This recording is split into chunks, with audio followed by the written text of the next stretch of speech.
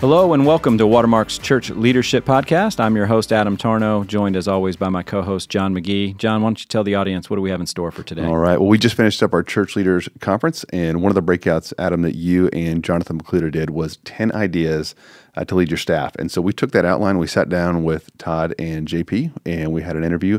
Went a little bit longer than we had thought. I'm still excited to share that with those listening in. Yes, we foolishly thought that we could get through all 10 of those items in about 45 minutes. Rookie. And it was a rookie mistake. So here's what we're going to do. We're going to split this up over multiple podcasts. So today, what we're going to do is we're going to listen to a part of that interview, and we're going to hear Todd and JP talk about 2 great ideas to help you lead your staff. So let's go and listen to this, and then we'll be back with some closing comments. One of the ideas that is out there to help you lead your staff is this idea of creating unique shared experiences. So, guys, what would you say about that? How do we do that here at Watermark? What are some ideas on creating some unique shared experiences? Yeah, so I remember being with you at for a weekend, and I asked you a question. Hey, what's the number one make it or break it aspect of a community group surviving? And you responded with that. You didn't hesitate. You said, that's easy. Time together. And I think there's a part of that with our staff that is the same way. We're both a team and a family, and you allow for us to spend a lot of time together. Yeah, we have to. I think some people think, that you can. There's a famous book, right, Death by Meeting, that's out there, and we talk a lot about our meetings are relevant. Listen, if you're in a meeting and it's just a meeting without a real purpose, that is death by meeting. But listen, sometimes you need to meet just to build a relationship with one another. And one of the best ways to build relationships, John, you're as good as anybody I know about this with your family, is you do things that meld your hearts together. I mean, you go on a long family hike. You've done rim to rim at the Grand Canyon, have you not? That's it, yeah. Was that a shared experience? Absolutely. When you got done, was your family a little closer? They were weeping and very close. Yeah, because you thought you were going to die and you didn't. Okay, so there's a reason that when we're trying to build tight platoons, men who go to war and give their life for one another, they put them through the shared experience of training. So we don't have a hell week on a regular basis around here, but because we are fighting against the gates of hell and the demons that want to see people's lives be hellish, we want to make sure our hearts are cemented together. And so we're constantly doing things that allow us to have our hearts knit together, to care about each other while we already care about what we're doing. So one of the things, if you're around Watermark very long, this crazy word called Farkle is going to come up. And, I frankly, could really care less about the game. I think sometimes people think it's a big deal to me. Well, what Farkling is, and I guess, Adam, I don't know, is there some link we can put to this to explain it? Absolutely. It basically creates a shared experience in a very quick way. And it's just a simple game. And you can do it with a number of different things. Whether you do it with dice, or whether you do it with cards, or whether you do it with some silly game.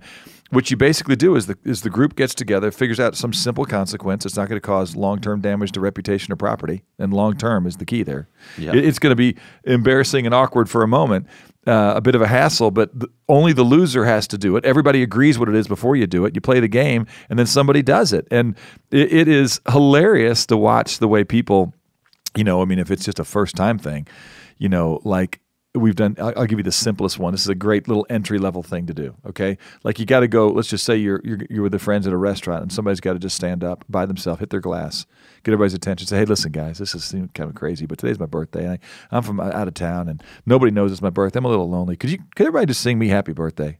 My name's this. I mean, that's way JV, right? Very. But it's amazing when you go through and play a game that the loser's got to go do that, okay?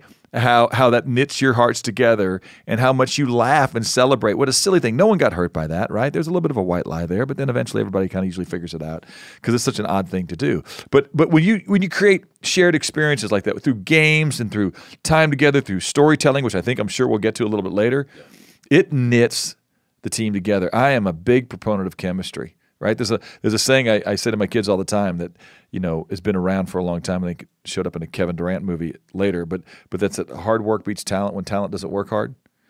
And I will also tell you that chemistry and teams that care for each other when the locker room's right, that's going to lead to a whole lot more wins on the field than a bunch of all-stars. And so you might have an all-star staff, but if it's siloed and their hearts aren't for each other, you're not gonna go out there and do battle together the way you will if you don't find a way to knit hearts, and shared experiences are one of the best ways to do that. That's awesome.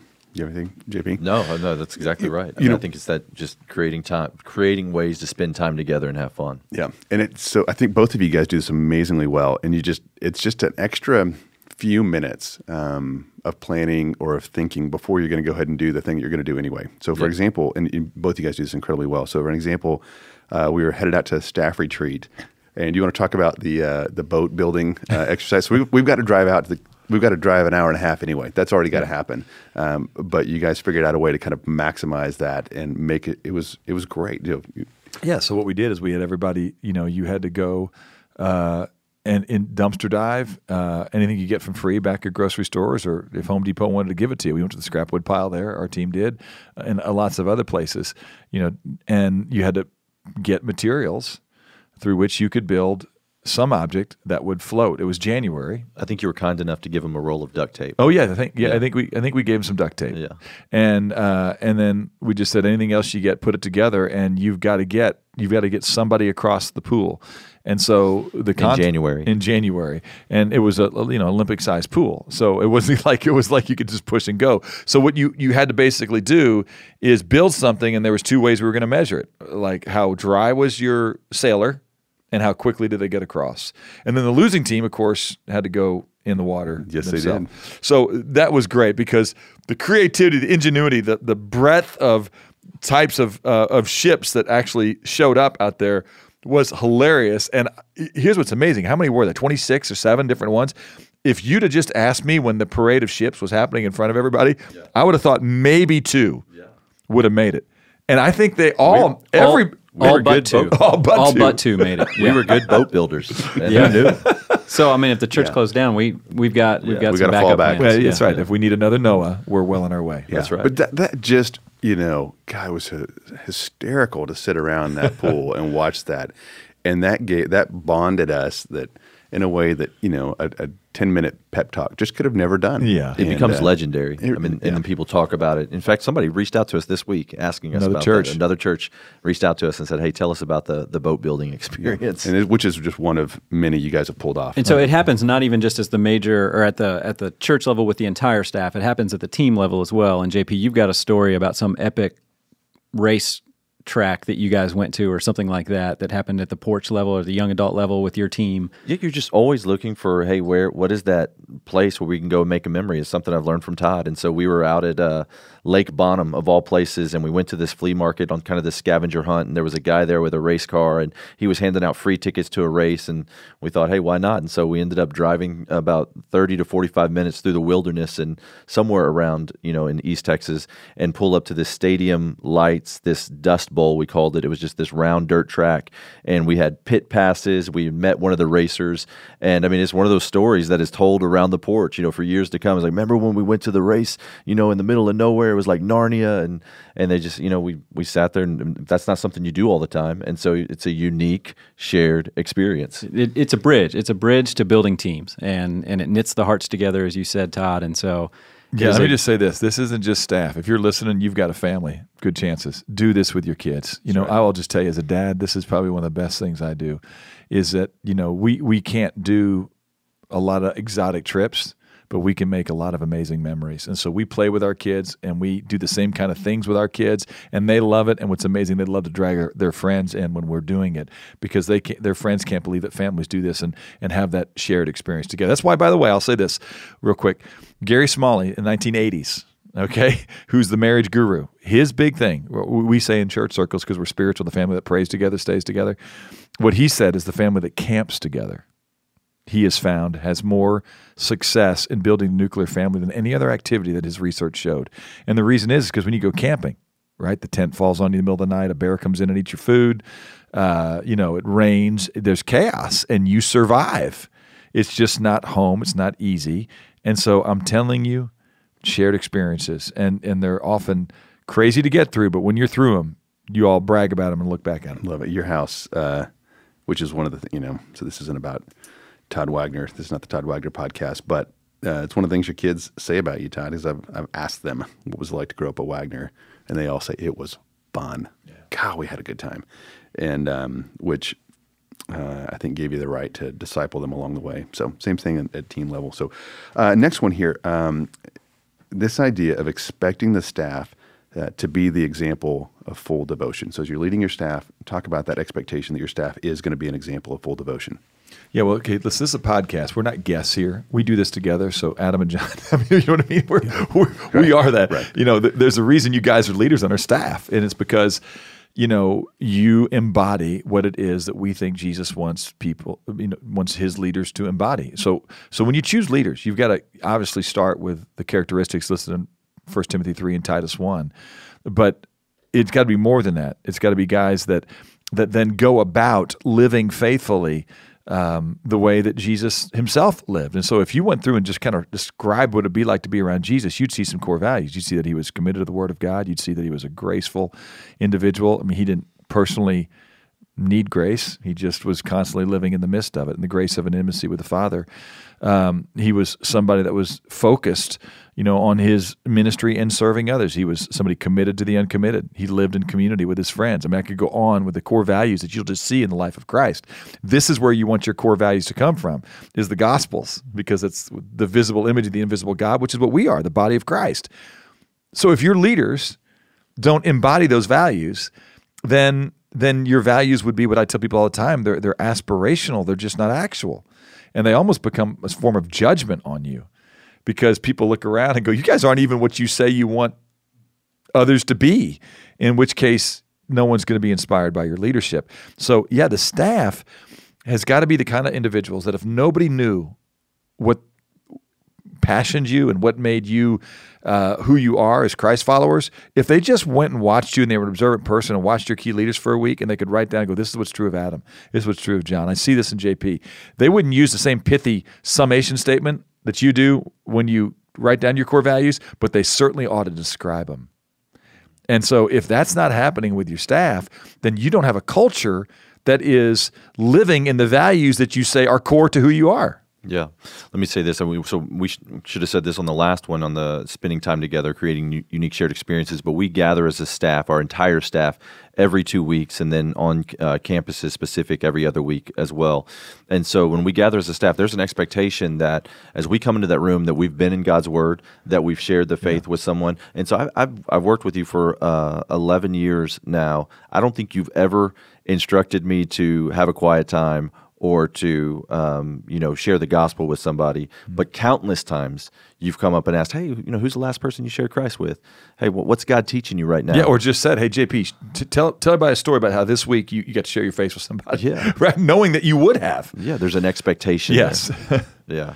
And so I think there's a part of coming into that staff. Another thing I would say countless times is you've just went around the room. There's 200 people there and just called on somebody, hey, so-and-so, new employee, what is God teaching you in the Word? And that we've created a culture there that hey, that's not something you're being asked to do. It's just completely expected that you are setting the pace for the body. Well, hey, JP, you said it, and you made reference back to this, and I know because you and Adam, when you led a breakout at a conference we were just recently at on building culture, you talked about that staff meeting you just did. And you just said something there that people listen to, and they don't get to raise their hand on a podcast, so I'm going to do it for them.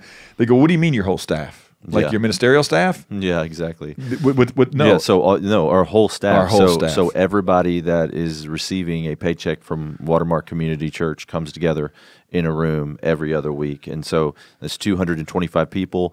They form a circle where, something that you've done, I've seen you do through, is like, hey, you got to be inside the circle. So if somebody comes in late, they walk inside the circle, not to shame them at all, but just to say, hey, you're a part of this family.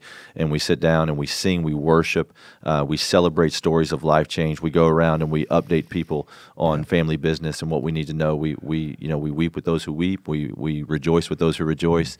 And it is a family time. Yeah, so just to give people a visual, we got about, if it's 220 feet people, we've got maybe 80 to 90 chairs. That's right. Inside of that, we've got a bunch of, what are those things called that you sit on? Crazy Creeks in the middle, where everybody's in the middle. So when the people that come in a little bit later, what we're saying is there's no chairs, and so they come and grab a Crazy Creek, and they join the 130 other people that are in the middle. It's not like they stand in the middle of a 220-seat chair circle. So I say all that because I know when you're listening to this, okay, you're trying to imagine and picture what we're doing. Listen, our staff used to be 3 of us. Okay. And then it's grown. And as we've grown, one of the things that we've done is we create unique shared experience. There is not a we and a they on our staff. There's different roles. And so we're trying to say, hey, listen, the most amazing thing about this place that we get to share together is you can bump into somebody who is in a support role and somebody who's in a senior leadership role, and they're going to bleed the same values. You can't expect people, okay, the quote unquote church secretary, to bleed values if they're not with people that bleed values. Okay. And by the way, if your assistants don't bleed your values, your assistants are interacting probably with more people than you on a regular basis. And so you better make sure that part of your team understands what it is that you want to represent to others in the name of Christ. So you get them in there with you. They're part of the team. It's not like they're this folks who do stuff for us so we can be the really important people. That's just going to shatter that intimacy we talked about, that need for togetherness and culture that we talked about earlier. Two ways, Todd, I hear you talk about this idea of expecting the staff to be the example of full devotion. Two little phrases. Number one, faithfulness of the leader, faithfulness of the team. I hear you say that a lot. And then the other way that you'll say it is don't let the fact that you're on staff stop you from being a Christian. That's it. And I think it's just little ways that you're constantly reminding us, hey, we are setting the pace around here. We cannot expect people to live in a way that we're not living, and so we're to be that example. Yeah, that one especially, Adam, I say in regards to the authenticity. Yeah. That's such a high felt need and the desire that people have to see something real.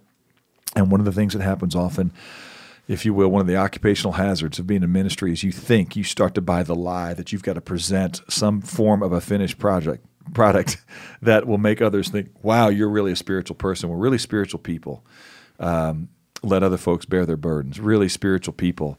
Let people encourage them. And so I just tell people all the time, man, if I need to be somebody who doesn't struggle against sin and doesn't have to really fight sordid temptation and a flesh that's still very alive, in my life, that the Spirit certainly is sovereign over, greater is He who's in me than He who's in the world. If I can't be that with you to be your pastor, I don't want to be your pastor.